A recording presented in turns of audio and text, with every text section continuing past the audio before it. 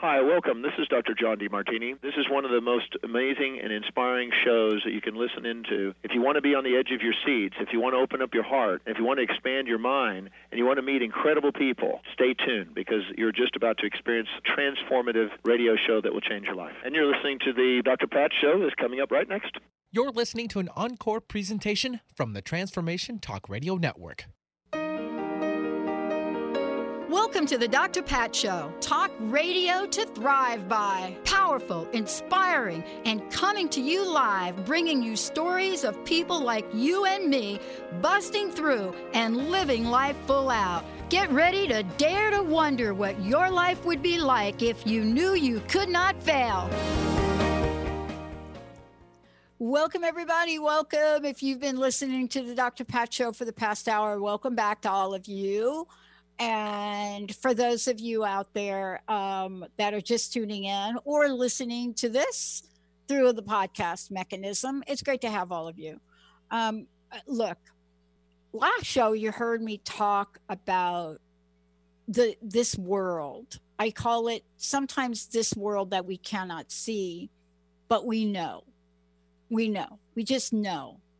Now, the question really has been for me in my lifetime, and it has been the question of, do I live my life in this level of connection, or is it something that I do when I'm caught between a rock and a hard place?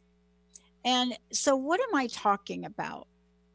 Well, one of the most interesting words that I've come across in, I think it's 16 years now, Benny, 16 years. One of the most interesting words I've come across and know very little about, but completely drawn to it. And you've heard Sarah Main talk about it when she talks about, a timeless wisdom in Sanskrit.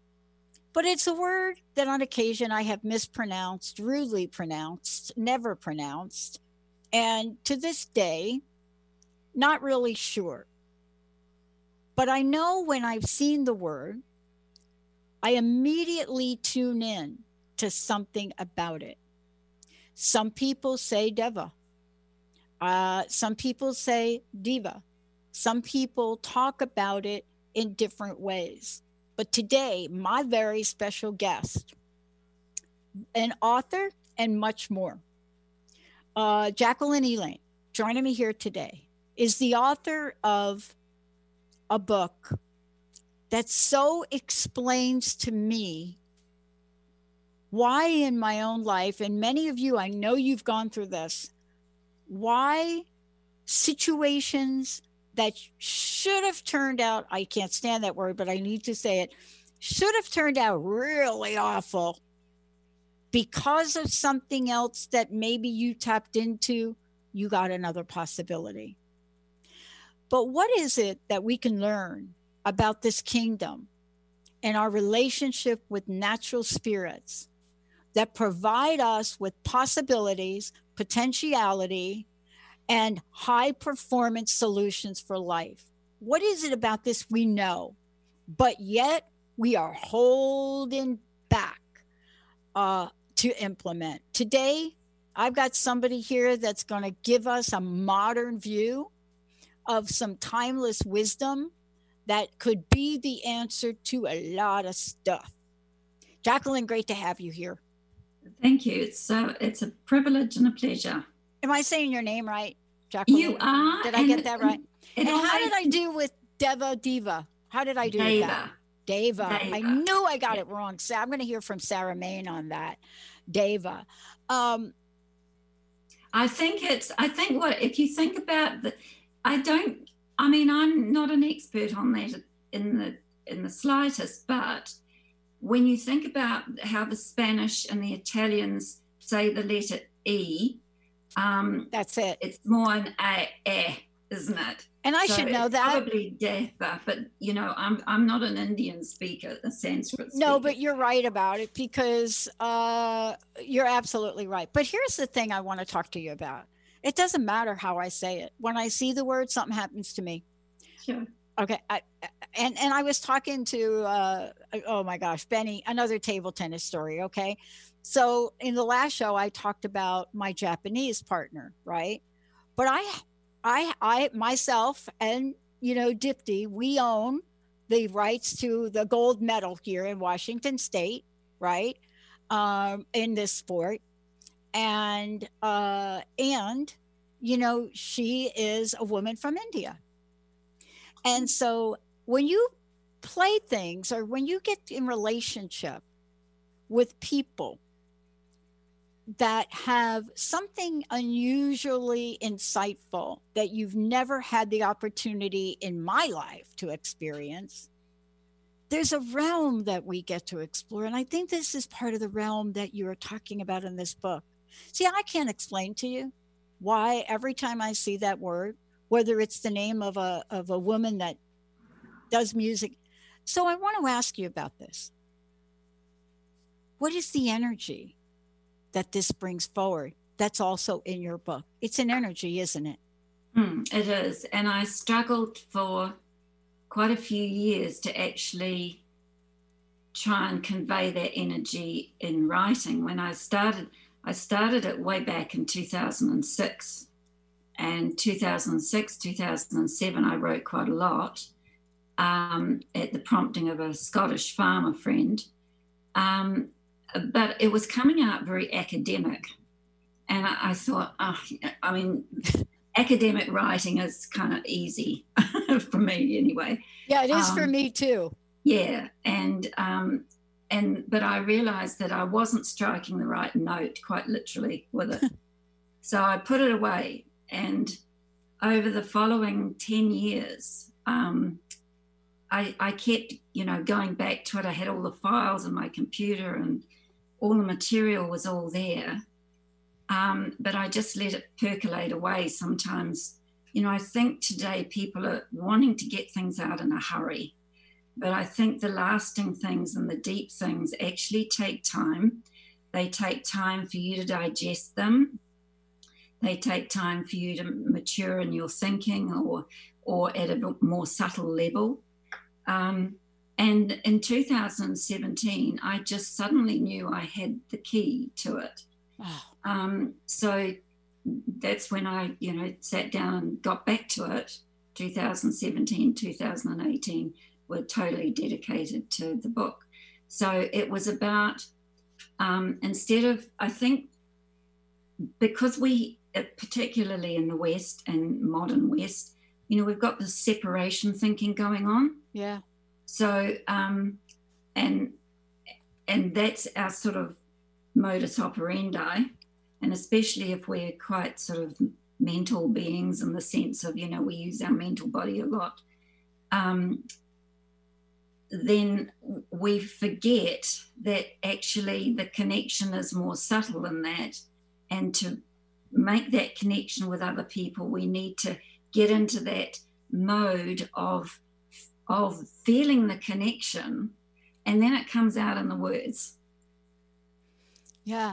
I mean, it's interesting to me, and I'm so glad that you did write this. And it has been extremely difficult, especially when you're talking with other people. When you're trying to explain an experience, right? But this has been a timeless conversation that we as humans have had, going way, way back to even before we could actually speak a language, right?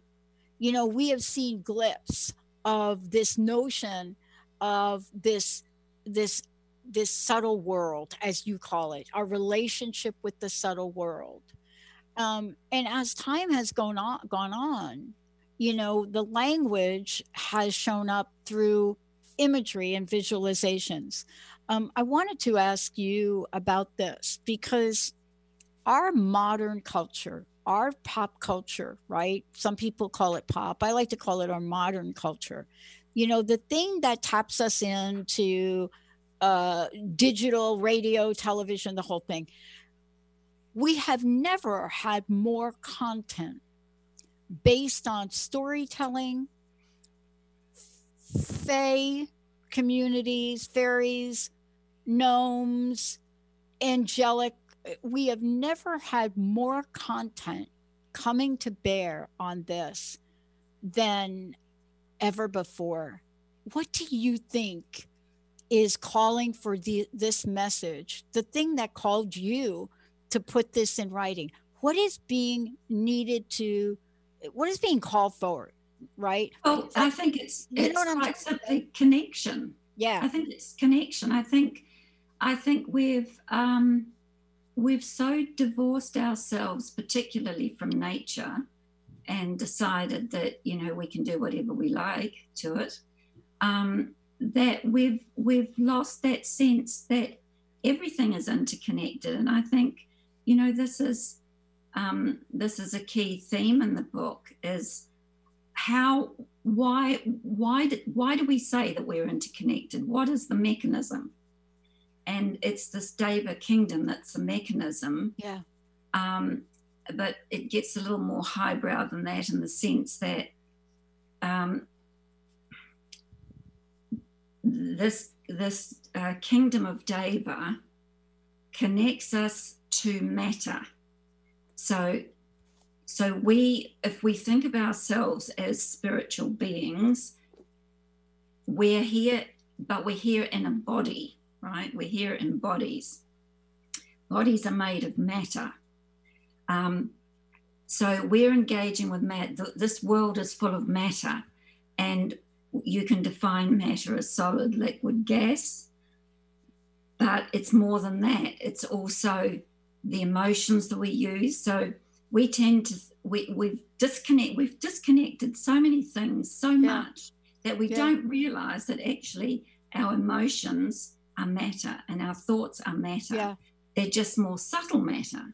So, and Deva is the intelligence within matter of all densities. So from everything from something solid like this table that my computer's standing on, right through to liquid, to gas, to what Ageless Wisdom calls the etheric. Yeah. Then up to the astral level, which is our emotional level, the mental level, and then on up there to the soul level, to Buddhi, Atma, and so on. Up and up you go. So when we realize that matter's the connecting point, we're actually connected through all these different layers and levels and subtleties of matter. And this seems to me to be, and Dr. Pat, I actually didn't really tumble to this core of it until I was writing it. Yeah. There's a part in the book which you call simultaneous creation. Did I get that right? There's a part in the book that you call simultaneous creation. And I stopped there and I read through this a couple of different times because I think we underestimate ourselves. I think we underestimate ourselves in a lot of ways and what we're capable of, and, what we're capable of knowing. And I'm not talking about studying, not that. I'm not talking about taking a course or getting a degree.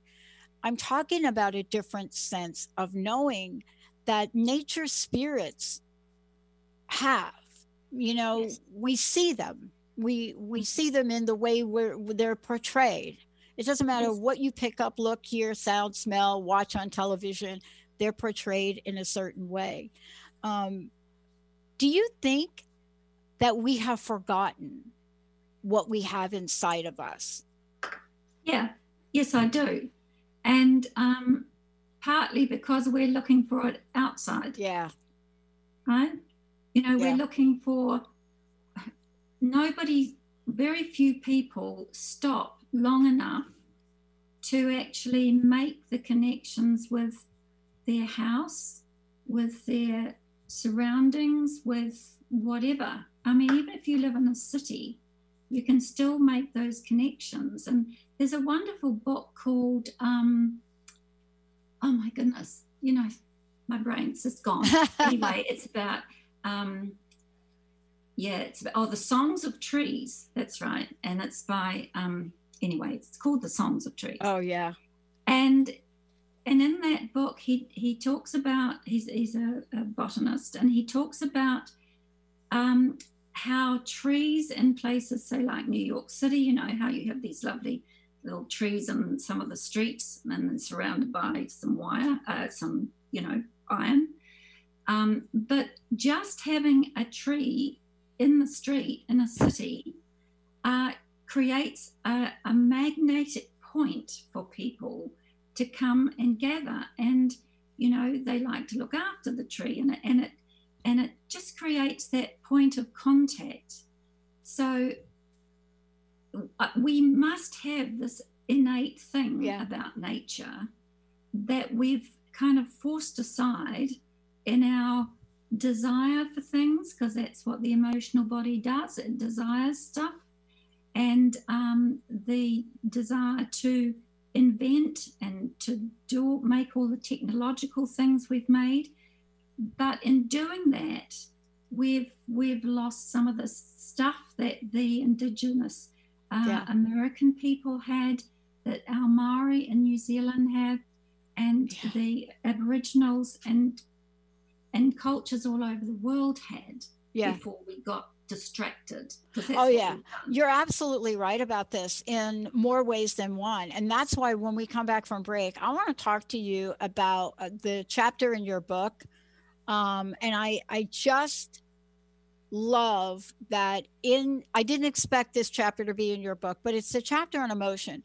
I want to talk about this when we come back. There's something right in the book that you say humans apparently drew the short straw in the evolutionary stake. So we learned the hard way through pain.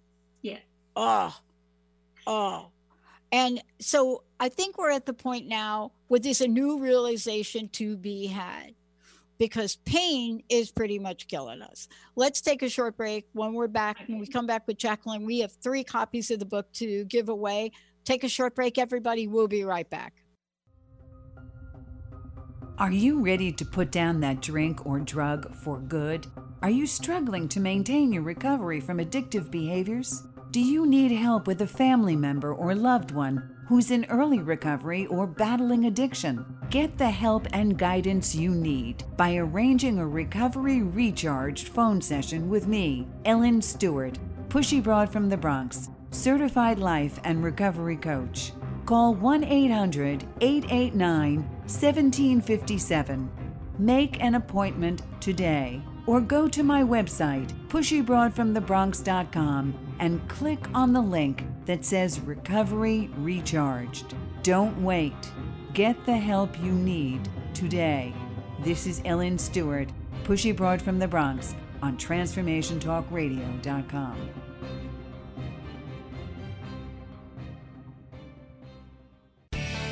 Your eternal purpose is calling out to you each and every day. Are you listening? Tune in to Dynamic Destiny Radio with Coach Pete Cafarcio every first and third Wednesdays at 9 a.m. Pacific on TransformationTalkRadio.com. Learn to be your authentic self and live the life that you were destined for. Learn practical tools to discover your purpose and conquer other fears that keep you stuck in a life of mediocrity. Learn more about Coach Pete by visiting PeteCoaching.com. How many times do you find yourself saying, "It was nothing," or "just doing my job," when really you knocked it out of the park? How did you get like this? Next time someone tells you "great job," you'll know how to accept it and not deflect it by listening to Courage to be Seen Radio with host Sherry Clark. Sherry Clark is an experienced global engineering leader, coach, and mentor. From her experiences one-on-one coaching to corporate consulting and executive coaching, Sherry has learned many women need at least 3 things to discover and face success. Learn about the ACES program, how to survive male-dominated fields with grace and authenticity, and reach the top without ever once giving up on who you are. Courage to be Seen host Sherry Clark explores the awesome power of your entire self and how far you can go by being more you. Check out her website, CourageToBeSeen.com. You have the courage to be seen. See you later.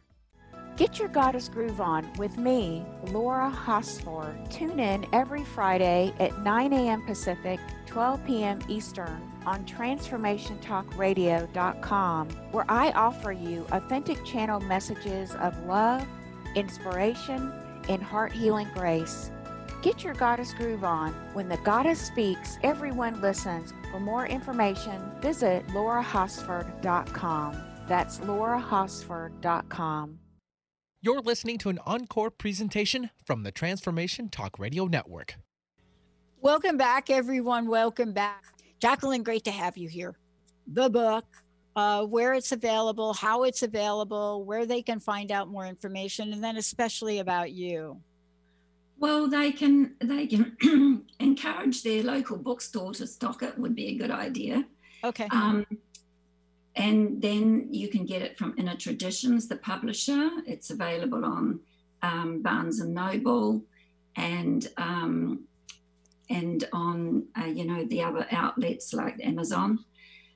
One of in IndieBound, I believe it's on IndieBound in the States. Okay. Yeah. Now I must point out, though, for listeners outside of the USA, it's available now in Canada and the UK, but it is not yet available in Australia or New Zealand. I actually only received a copy from Manzanita a couple of days ago. So so I hadn't held it in my hand before then.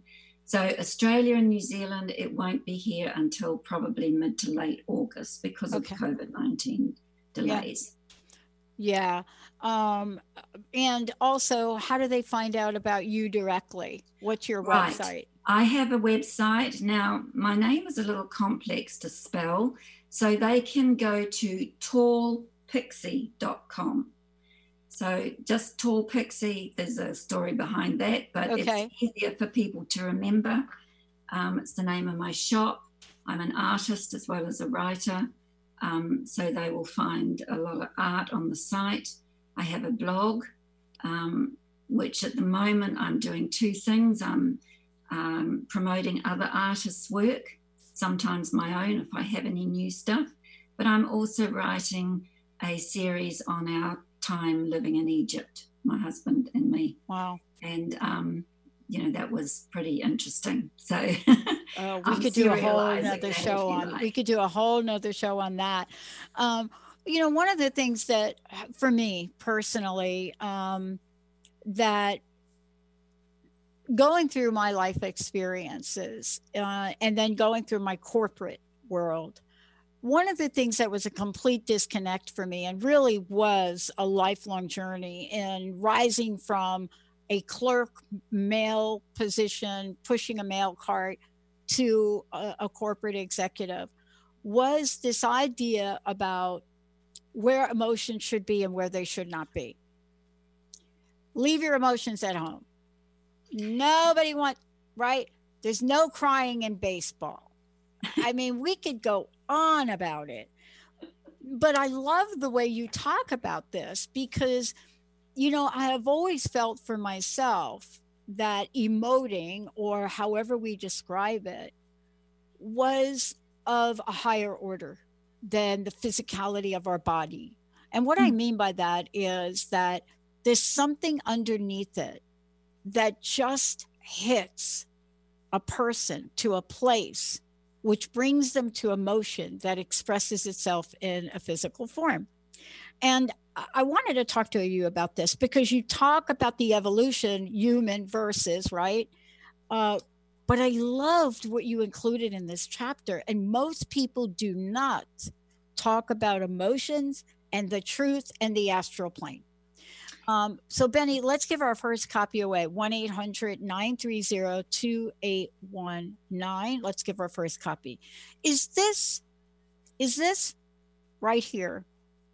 Is this humanity's greatest challenge in the world? At the moment, yes. Yeah. Yes, because what we've got to remember is, from the perspective of metaphysics and ageless wisdom, we've descended into matter and over a long period of time. And at the bottom of that is having a physical body, okay? So for probably millions of years, much longer than the anthropologists currently claim, Right. We were developing this physical body, learning how to use it, how to breathe it, how to digest, how to do all those things that the physical body does. I mean, it's not something that goes snap, snap, and it's all there.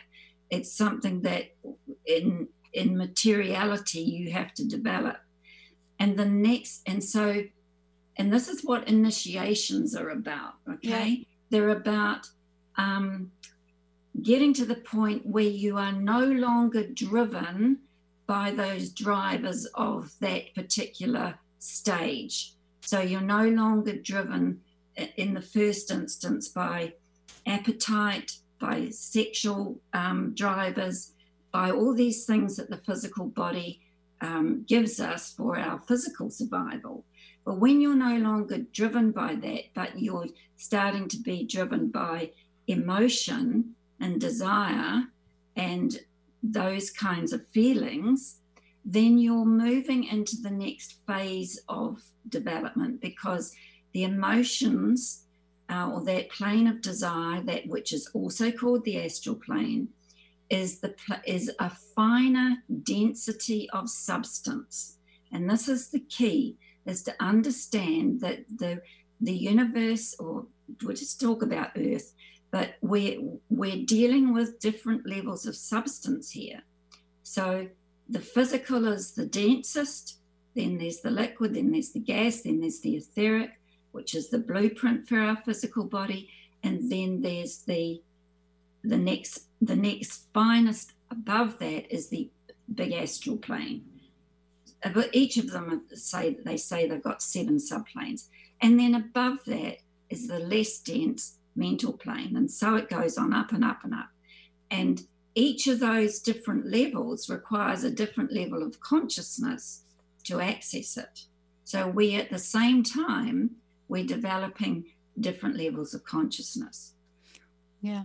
You know, one of the things I wanted to ask you about, because I was reading through the book and I had this moment, right, where I was reflecting upon what happens when there's something that you want to fully express.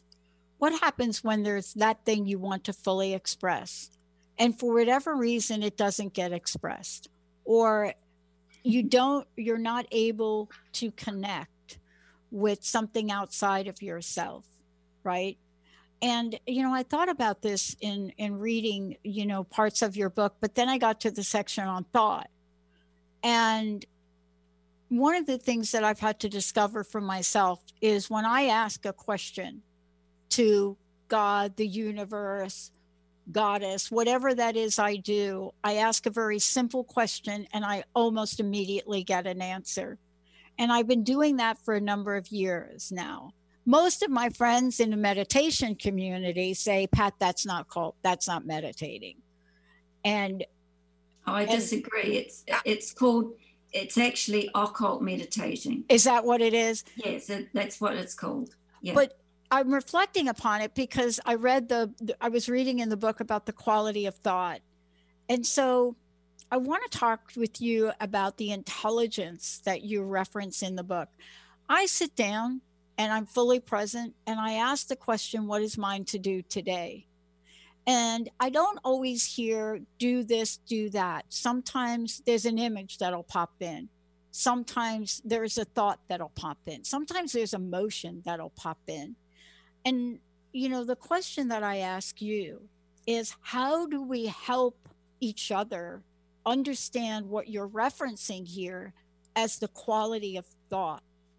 Because when we talk about that, it's very different than the way you describe it. But boy, I'll tell you, it is essential for the time that we're living in, don't you think? Yeah.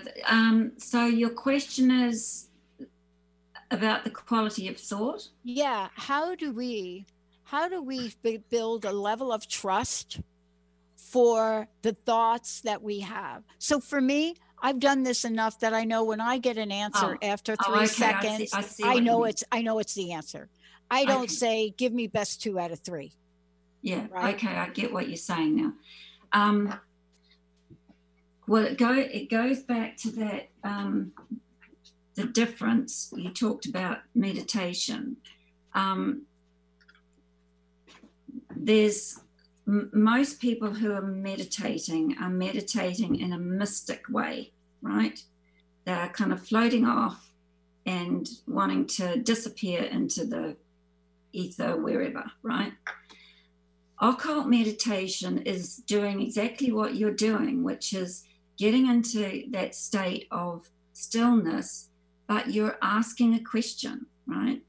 And so you're actually raising the meditation to a level of connectivity with a higher level of consciousness. Okay. Now that's not to decry mysticism. I'm not doing that. No. I'm just saying that it's a different avenue, right? And in the Ageless Wisdom teachings, we're told that actually this is the next stage, because the soul is sitting in the highest 2 planes or 3 planes of the mental plane, subplanes of the mental plane. So actually we need thought to be able to get up that high. And it may well be your soul that's actually answering you. Right? Yeah. And your soul is connected to every other soul. I mean, we're getting into some pretty heady stuff here. That's good. So the soul is definitely connected. That the soul meditates, we are told, on its own plane with other souls, but it also meditates when we get to a certain point of our evolution. It's meditating downwards to us, paying attention to us. And sometimes, even if we're really good at this stuff, sometimes we feel like we can't make a connection. And it's said that that's because at those times the soul is actually busy elsewhere. It's meditating on its own plane, or it's working higher up or making connection further up, because we don't just stop at the soul, we keep on going. The masters exist. Their consciousness rests way above the level of soul. So what I think you're doing is you are actually elevating your thought, you're getting out of your emotional body. You're getting out of that and making your thought pure enough to get an answer from higher up your own chain of being. And for me, when I moved through the book, one of the things that I really stopped and studied was the diagram in the book on David We Create. And in this part of the book, I really found it fascinating to me about intentional design and so forth. And my friend says that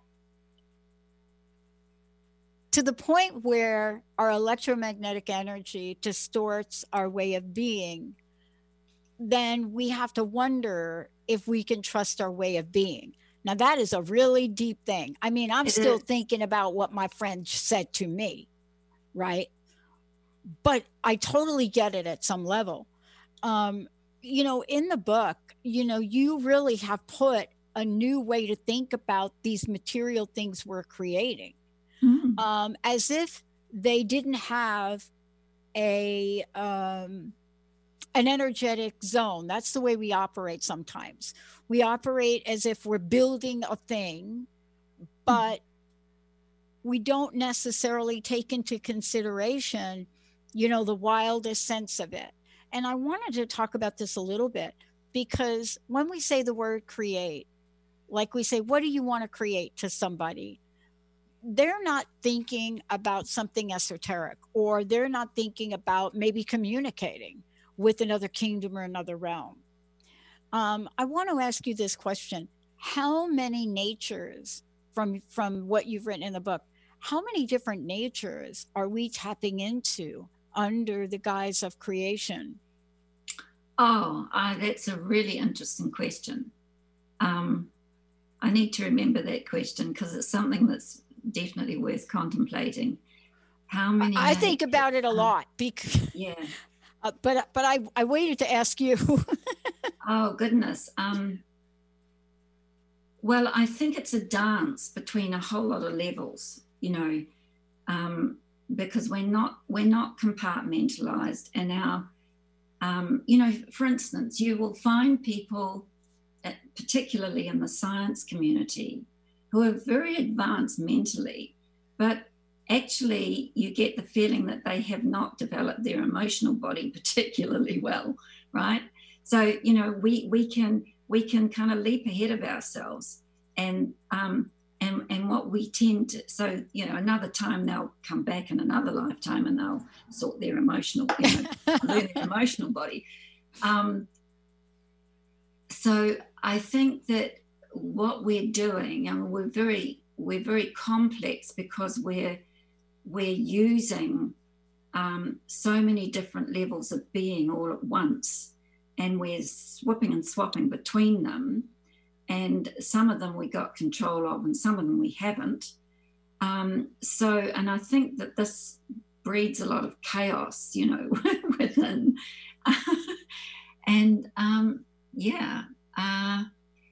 And then when those of us who, like you, are pretty sensitive to, your internal workings and what's going on around you. That's so true. Yeah, then we have that added into the mix. I'm constantly surprised by having to realize that actually other people don't pick up all the stuff that I'm picking up. And so it makes life much easier for them because it's much more cut and dried. But it means that they're shut off from the effects of what they do, their effects on other people, their effects on their own development, their effects on nature, Let's just take something simple like the weeds in my drive. Yes. Okay. Yeah. I could go and buy a pack of, I won't name it, but one of the potent poisons that I can go spray on it, or I can go to my kitchen and I can get a bulk refillable jar of white vinegar, right, and spray that on it, or I can pour boiling water on it, right? First of all, though, I would explain to the plant why it's not appropriate for it to grow there. And I'm really sorry. And in the book, as you know, we're talking about the different levels of Deva. So we can deal with these lower levels quite happily and easily, give them with time to withdraw back to their source, and pour the vinegar on it or the boiling water. And we don't have to poison everything, people, to get rid of our weeds. So I'm sorry, I probably kind of digressed. No, you didn't. You didn't, because if we use that as a real example, which you did, it's also a metaphor. I mean, we can also take it metaphorically. And I love that you brought that up because I was out in the garden yesterday. Okay. But you're bringing up three things. If I could ask you to comment on them. And Benny, please, let's give another copy of the book away. 1-800-930-2819. And let me see if you can elaborate on this.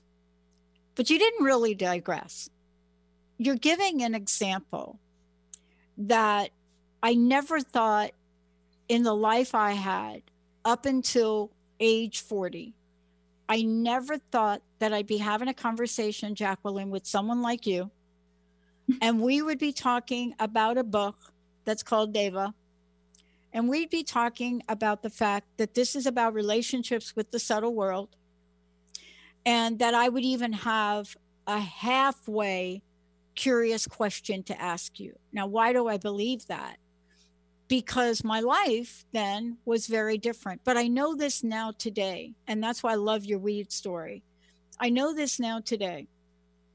I know that everything, every moment, every aspect of that world and beyond, those relationships with the subtle world, many, many, many, many times for me, were the difference between life, death, school, homeless, love, hate.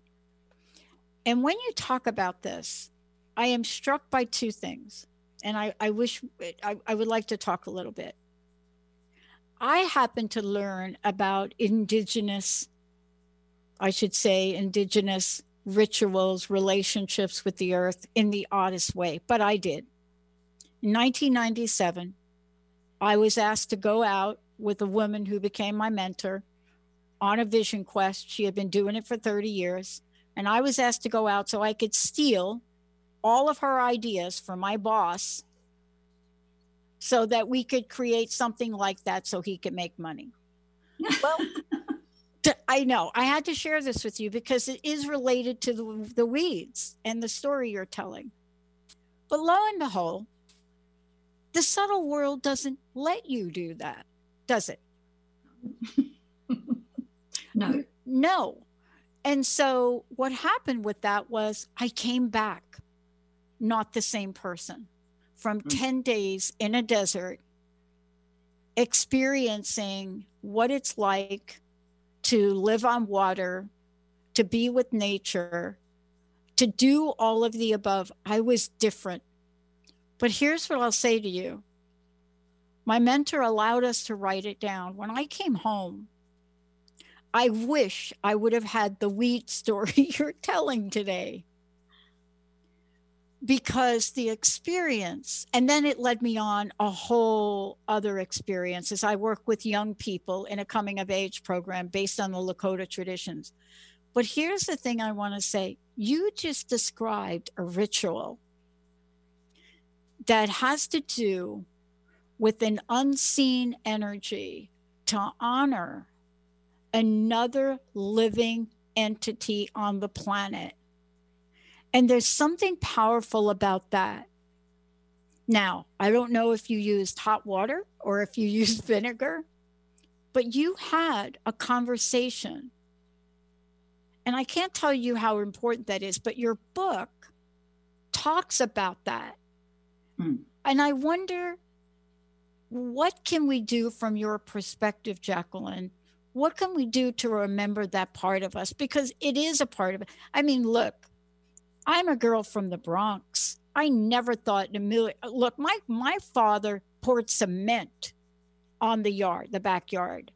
So to find myself in a medicine wheel in the high desert of California, talking to rattlesnakes who didn't want to share a rock ledge, honestly.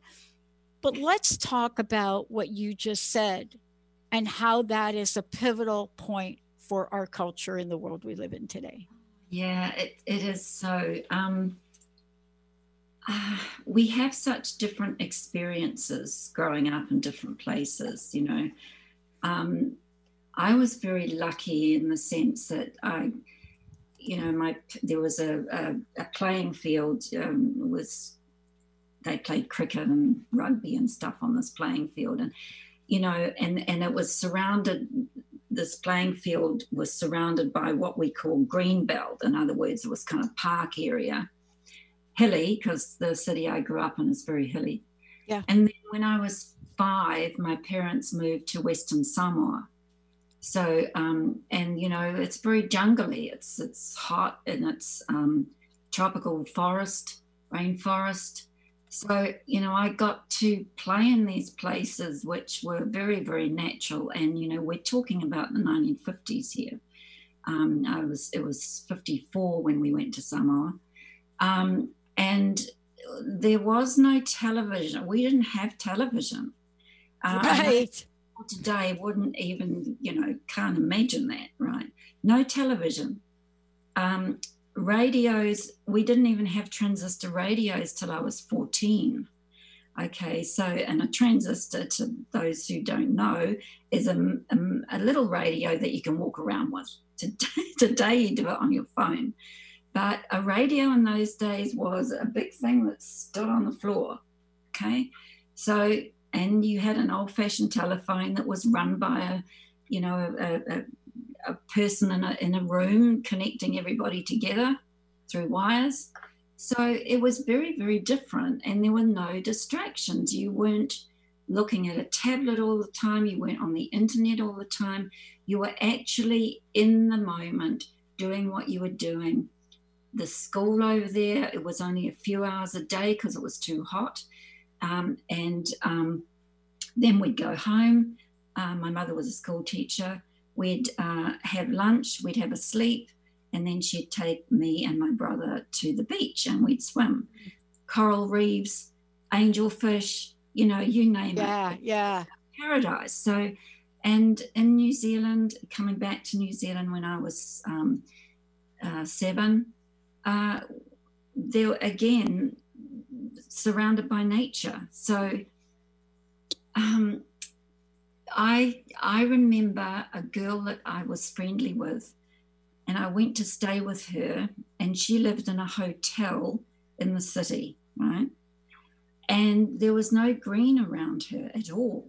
And she loved coming to my place because we had green around us. So I think it's a number of all these things that have piled up together. And I loved lockdown because I wasn't being bombarded with stuff that, I really don't need. So I can't speak for other people, but I have met people who are terrified of going near a tree or can't walk on anything but a pavement. And it horrifies me because there is so much wonderful experience to be had, as you found out, in a desert or in a forest, just in a beautiful garden. But cities have gardens. Go sit there. Go sit under a tree in those gardens.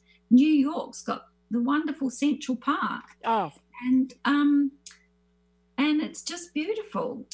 So you just have to take whatever opportunity you have to forget about your phone, forget about all these things that you think are so essential, and go sit with nature and just be in the moment.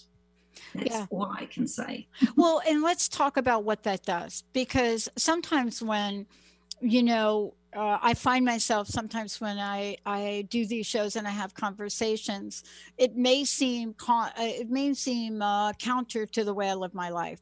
And I want to talk about this because, what do those times in my life, even like today when I'm done, right? This is my morning. It started at 6 this morning.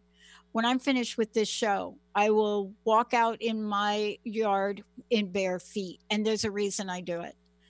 One of the misconceptions I find and, want to address is from your book is the idea that you cannot be spiritual or spiritually connected and achieve things in the world, highly successful.